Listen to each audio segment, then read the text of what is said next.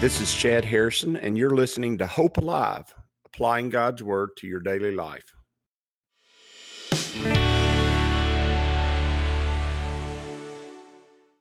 Hi, this is Chad Harrison, and I am the teaching pastor of Lake Community Church and have been serving as a pastor for 25 years. I'm also a practicing attorney. This podcast is designed to help you study God's Word and find God's will for your life. I pray in the name of Jesus right now that God would open up His Word to you and allow you to see Him and to know His will, that you might glorify Him and that you might walk in faith and power each and every day, especially today, in Jesus' name. We're going to be in Genesis chapter 14, and there's a couple of very interesting passages here. One of the passages that we're dealing with this morning is the passage that deals with it. It is the first passage in the Bible that actually deals directly with the idea of war. And it's got a whole lot of ideas that are presented here, and a whole lot of things that we can see from this, ideas and understandings that have really informed our culture and have informed who we are as a Western society. It is the reference point. The Bible is the reference point in how we actually deal and think about and consider when we go to war, and whether or not we're actually doing right by going to war. And we've done a good job about that sometimes, and sometimes we've been not very good about that. We've actually broken the just war theory. It says, you got to remember, when we go to this, when we're dealing with Abraham, we're dealing with somewhere between 17 and 1800 C. We're talking about 700 or 800. Really, what we're talking about is 17 or 1800 years before Christ. And so we're talking about a period of time that's almost 4,000 years ago. And this war here that is going to be described, and then Abraham's reaction to it because of Lot, is a unique situation. In fact, the battles and those that are involved is fairly detailed here in Scripture. So as far as ancient texts go, this is one of the most detailed accounts of a conflict or a war between nations in ancient texts, in ancient Scripture. It says that it came to pass in the days of Amphrael, and I'm going to do a bad job on reading all these names, king of Shinar, and then there was the king of Elasar, and the king of Elam, and the king of this place called Nations. We don't even know what that is.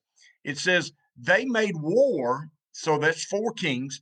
They made war against Bera, king of Sodom, Gomorrah, the king of Gomorrah, the king of Admah, and the king of Zebulun, and the king of Bela. So there's four kings that are making war against five other kings. Now, the four kings basically come from the area we call Mesopotamia. That is Turkey, that is Assyria, that is Lebanon. That's that area all up there north of Israel. And they come down and attack five kings that are on the way down to Egypt. And that area, by the way, the area in Israel is also known as the Way of the Kings. And why is it known that?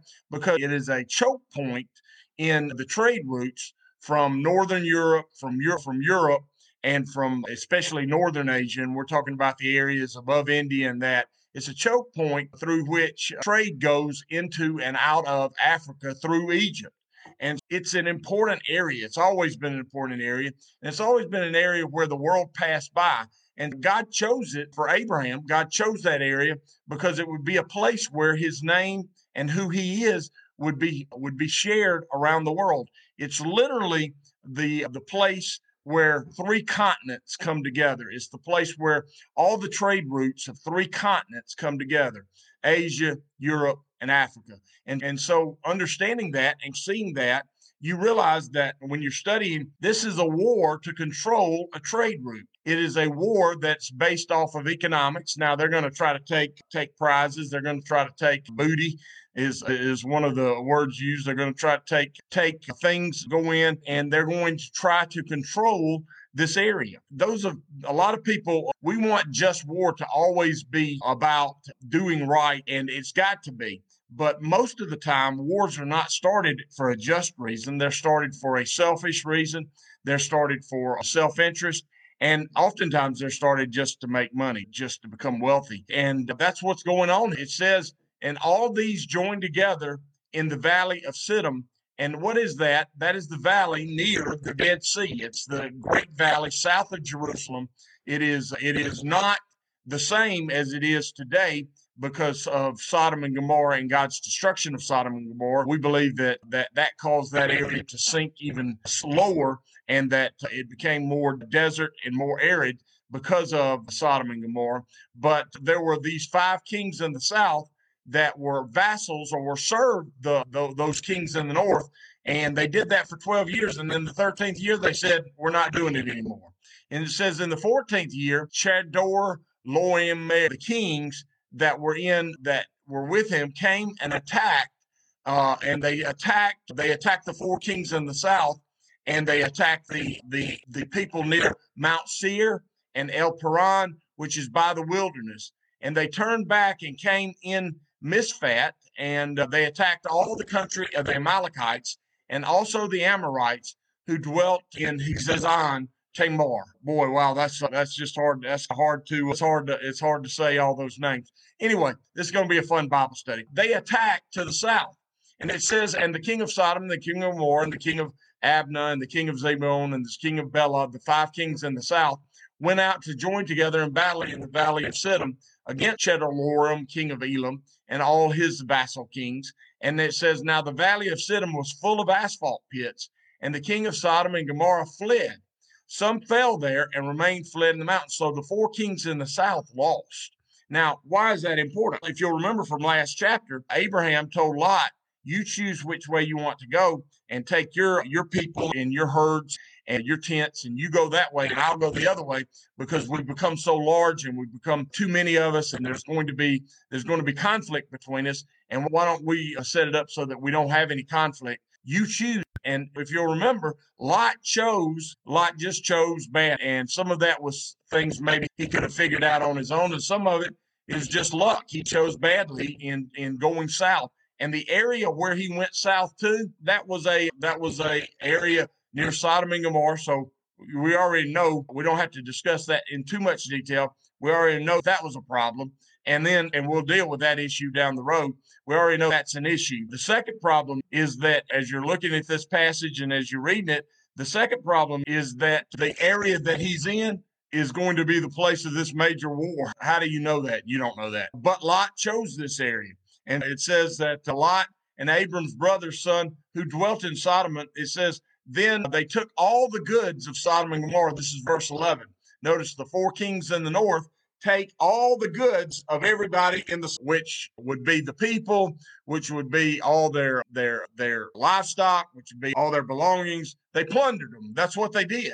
And so when they took Sodom and Gomorrah and all the provisions went their way, they also took Lot, Abram's brother's son, who dwelt in Sodom, and his goods, and they departed. Lot is being captured and taken north into Mesopotamia by this giant army, this raiding party that's coming south that has destroyed the 4 kings that rule the area around Sodom and Gomorrah.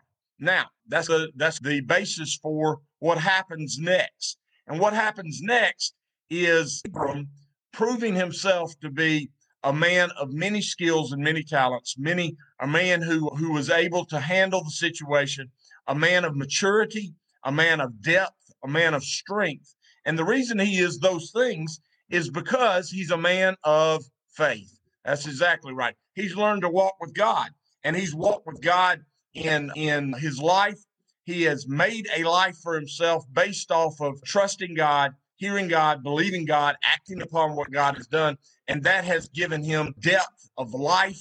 It's given him life experiences. It's given him insights and understandings. By the way, seeing things from the spiritual always gives you an understanding of how things really are in the world that we live in. Because remember, like I said yesterday, the spiritual is the primary thing. It's the first. Everything comes from the spiritual. And so seeing things from the spiritual perspective is far superior to trying to understand things from the physical perspective. We want to understand things from the physical perspective, because that's where we live.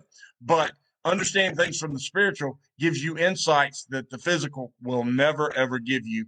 And it will allow you to understand the physical in a way that just studying the physical is so limited in. And so it says, the one who had escaped came and told Abram the Hebrew, for he dwelt by the terebinth tree at Mamre the Amorite, brother of Iskal and brother of Asher, and they were allies with Abram. One of the people that was taken captive managed to escape because, by the way, they were taking all these prisoners just right by the area that Abraham was, because he was actually in the northern area. He was in the area of Samaria, the area of Lebanon. He was in that area. And as they're passing by, one of them escapes. And the one of the ones that escaped comes and he finds Abram and he tells him, listen, this is what has happened.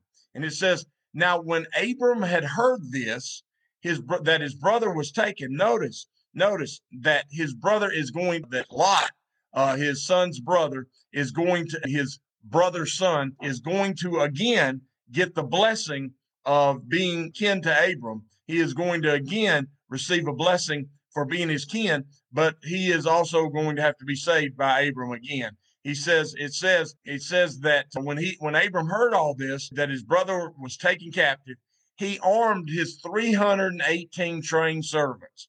I think it's interesting that God tells us that number. The number's not special in any way by itself, but it's very special in understanding that Abram had, first of all, a great large group of men that were under him that he could call on. He had enough wealth to arm them in such a way that they could go to battle with spears and swords. So that means that that he was a very wealthy man, and that he had become very powerful, very influential, a man of depth, a man of understanding, a man of strength, a man of wealth, a man of importance in his area. To be able to arm 318 men is a feat that one individual rarely is able to do. He was able to arm, and they were trained too in war. So he had a small militia, a small army himself that he had control over. Now, obviously, those men normally were probably shepherds and normally handled all kinds of other business, and were builders, were creators, were makers. They were workers with their hands. But at this time, they were able to go to war. And Abram had that many men that he could take into battle.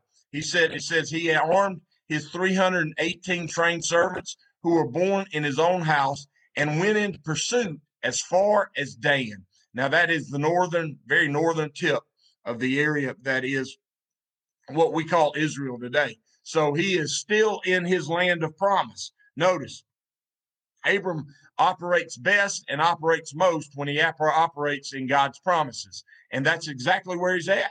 He's right in the middle of the promises of God. And he is being and becoming and acting as the man that he ought to in the midst of those promises. It says he divided his forces against them by night. Notice, he doesn't just go up there and attack them, do a frontal assault. He doesn't do a picket charge at Gettysburg and just go headlong into them. He has military strategy. He's been around. He came from Ur of the Chaldeans. He's lived in many places. He's lived in Egypt. He's seen how a war is fought. He's seen how battles, he has knowledge. He has insights. Now, is he a general? No. Is he a man who is familiar with fighting battles and being in war all the time? Doubtful. But does he have knowledge and understanding? Absolutely he does. And so he splits his army up so that they can do what is well, very similar to what was done to the British Army when they moved north to take the colonial weapons in the early of the American Revolution, and when they moved to take the weapons at Concord. And so when that happened, what happened when they were headed back was a skirmishing action. And that action was they were getting attacked. The British were getting attacked on all sides by skirmishing soldiers who were moving down the line as they were trying to move back into their safe area, back to Boston. They were skirmishing and they were killing them all along the way. That's exactly what Abram does here. He splits his forces and they begin what is known as a skirmishing action. And they begin to attack in the weak spots, attack at the best times, and they cause this large army all kinds of issues. And in fact, they destroyed large portions of the army, catching them unaware. He divided his forces against them by night, and he and his servants attacked them and pursued them as far as Hobah, which is north of Damascus. And that is a good long way. That's close to 100 miles of skirmishing that went on all the way to the north of Damascus. And they were an elite force. They were a quick force. They were a fast force, and they were a powerful force. And they destroyed this army. And when they got through with just a few men destroying this army, they brought back all the goods and also brought back his brother Lot and his goods, as well as the women and the people. Notice that at the end of the day, at the end of the story, with just a few soldiers, with just a few men trained, prepared, led by someone who was a man of faith, they won a great victory. They defeated an army that had just gone down and defeated 4 kings worth of men, probably in the order of 10, 20, 30 times the size of Abram's force. And then Abram goes out and totally annihilates this army, destroys them, and takes back all the goods that they'd taken from the kings of the south. And that is a neat story. First of all, it tells us that there's just reasons to go fight. There is just reasons for war. During the Vietnam era, when I was not even here yet, or I came along just at the very end of it, there was one of those saying, nothing is worth dying for. And the truth is, during that era, a lot of people believed that there was no reason to go to war. Well, that's not true, because if nothing's worth dying for, then the truth is nothing's worth living for. If life is going to have meaning and purpose, it's got to have meaning and purpose in relationships, in the things that are of the most value. And let me tell you something, your family, your country, it is worth dying for. And Abraham believed that, and he acted upon that. And he went and saved his brother. He went to war to save his brother's son and their children. He went to war to save his family. And that is a just cause for war. There are just reasons to go to war. And one of the just reasons to go to war is to protect your own people. People who is unwilling to protect themselves will not be a people for very long. And Abram was a man who was of the quality and nature that he could actually do this by himself on his own.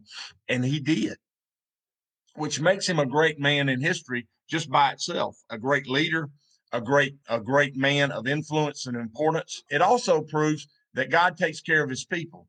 And this idea of just a few, Gideon and other places in scripture and other places in history, even modern history, where just a few people who are under the power and under the influence of God have destroyed and defeated mighty armies, large armies, and have won great victories because God is on their side. And this is the first example biblically of God taking just a few men and winning great victories because he's God. And we can trust in God for that. He wins great victories for us, even though the numerical numbers seem like they're not equal. They're not even possible for you to even go to battle. And then God takes those few numbers and he defeats large armies. That's happened many times in history, and many times, especially in Jewish history, where it seemed like all was hopeless, and God won great victories because of the quality of the men and women involved, the quality of the faith, and the quality of his promises that they believed upon. And although this is just a little blip on the radar, as far as sometimes as we study the Bible, and especially when you start reading all these names, remember God gives us the names specifically to prove that he knows what he's talking about, because archaeology always ends up proving that the Bible is true and that the things that the Bible talks about actually happen. So he makes sure that he gives us specific names of specific people at specific places so that we'll know specifically that he's specifically involved in our lives, just like he was involved in their lives back then. And that's one of the things God's always doing.